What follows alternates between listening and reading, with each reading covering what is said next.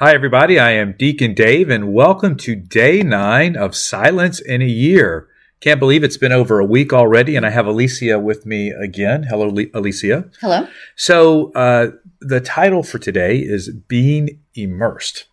And the word of the day, Alicia is letting me do some stuff for one of these episodes, is immersion. Mm-hmm. And so you and I were talking about what immersion means, right? We were just talking about the sacraments and when we're baptized or we're confirmed, those are ways that we are being immersed into the life of the church, right? Mm-hmm.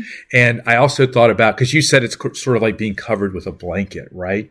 I also thought about jumping in a swimming pool, mm-hmm. right? And then just every part of us is being surrounded by Christ. But you know how, like Alicia, when your fingers get all pruny and everything, it's because of all of that water that's kind of saturating and getting inside of us, right? That it makes our fingers prune up. At least that's what I'm going with.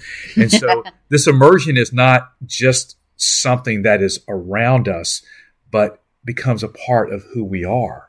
So like when I became a deacon, right? One of the things that they always told us is that a deacon is not something that you do.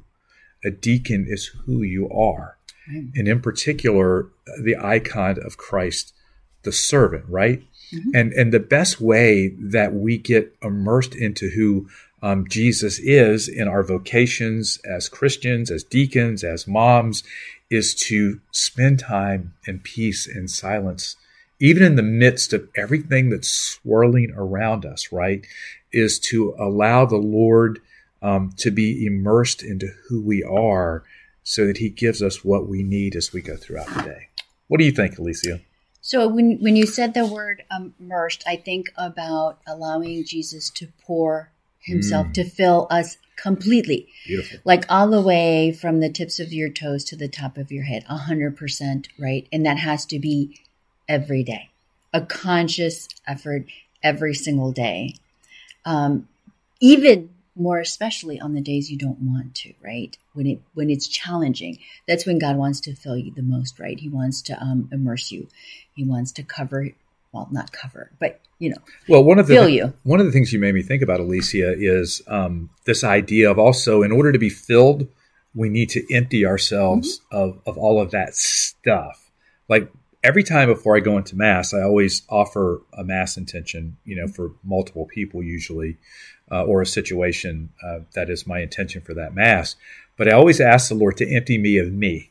Mm-hmm. Worry, fear, anxiety, yes, pride, ego, all of those things that the devil those areas he wants to operate in, to empty me of all of that stuff so that I may be filled with him for the sole intent of bringing glory and praise to God in everything that I do in serving at that Mass. Right.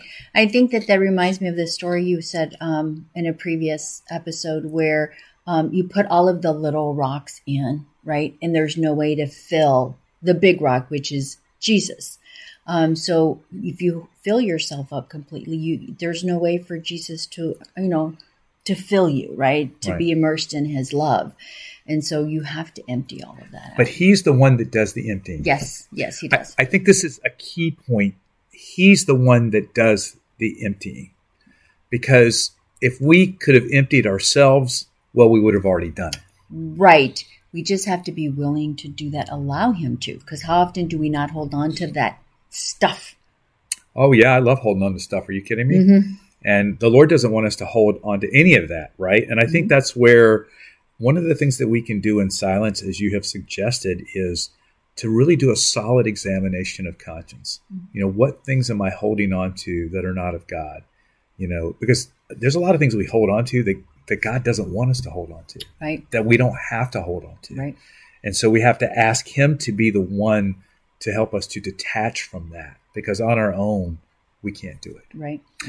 Well, any other thoughts from you, Alicia? No. Well, I'm going to close in the prayer. Okay, before I say bye. I come, O Lord, unto your sanctuary to see the life and food of my soul. As I hope in you, O Lord, inspire me with that confidence which brings me to your holy mountain.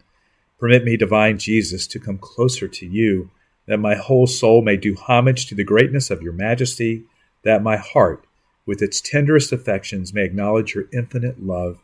that my memory may dwell on the admirable mysteries here renewed every day, and that the sacrifice of my whole being may accompany you. All right, we'll see you tomorrow for day 10, everybody. Bye. Bye.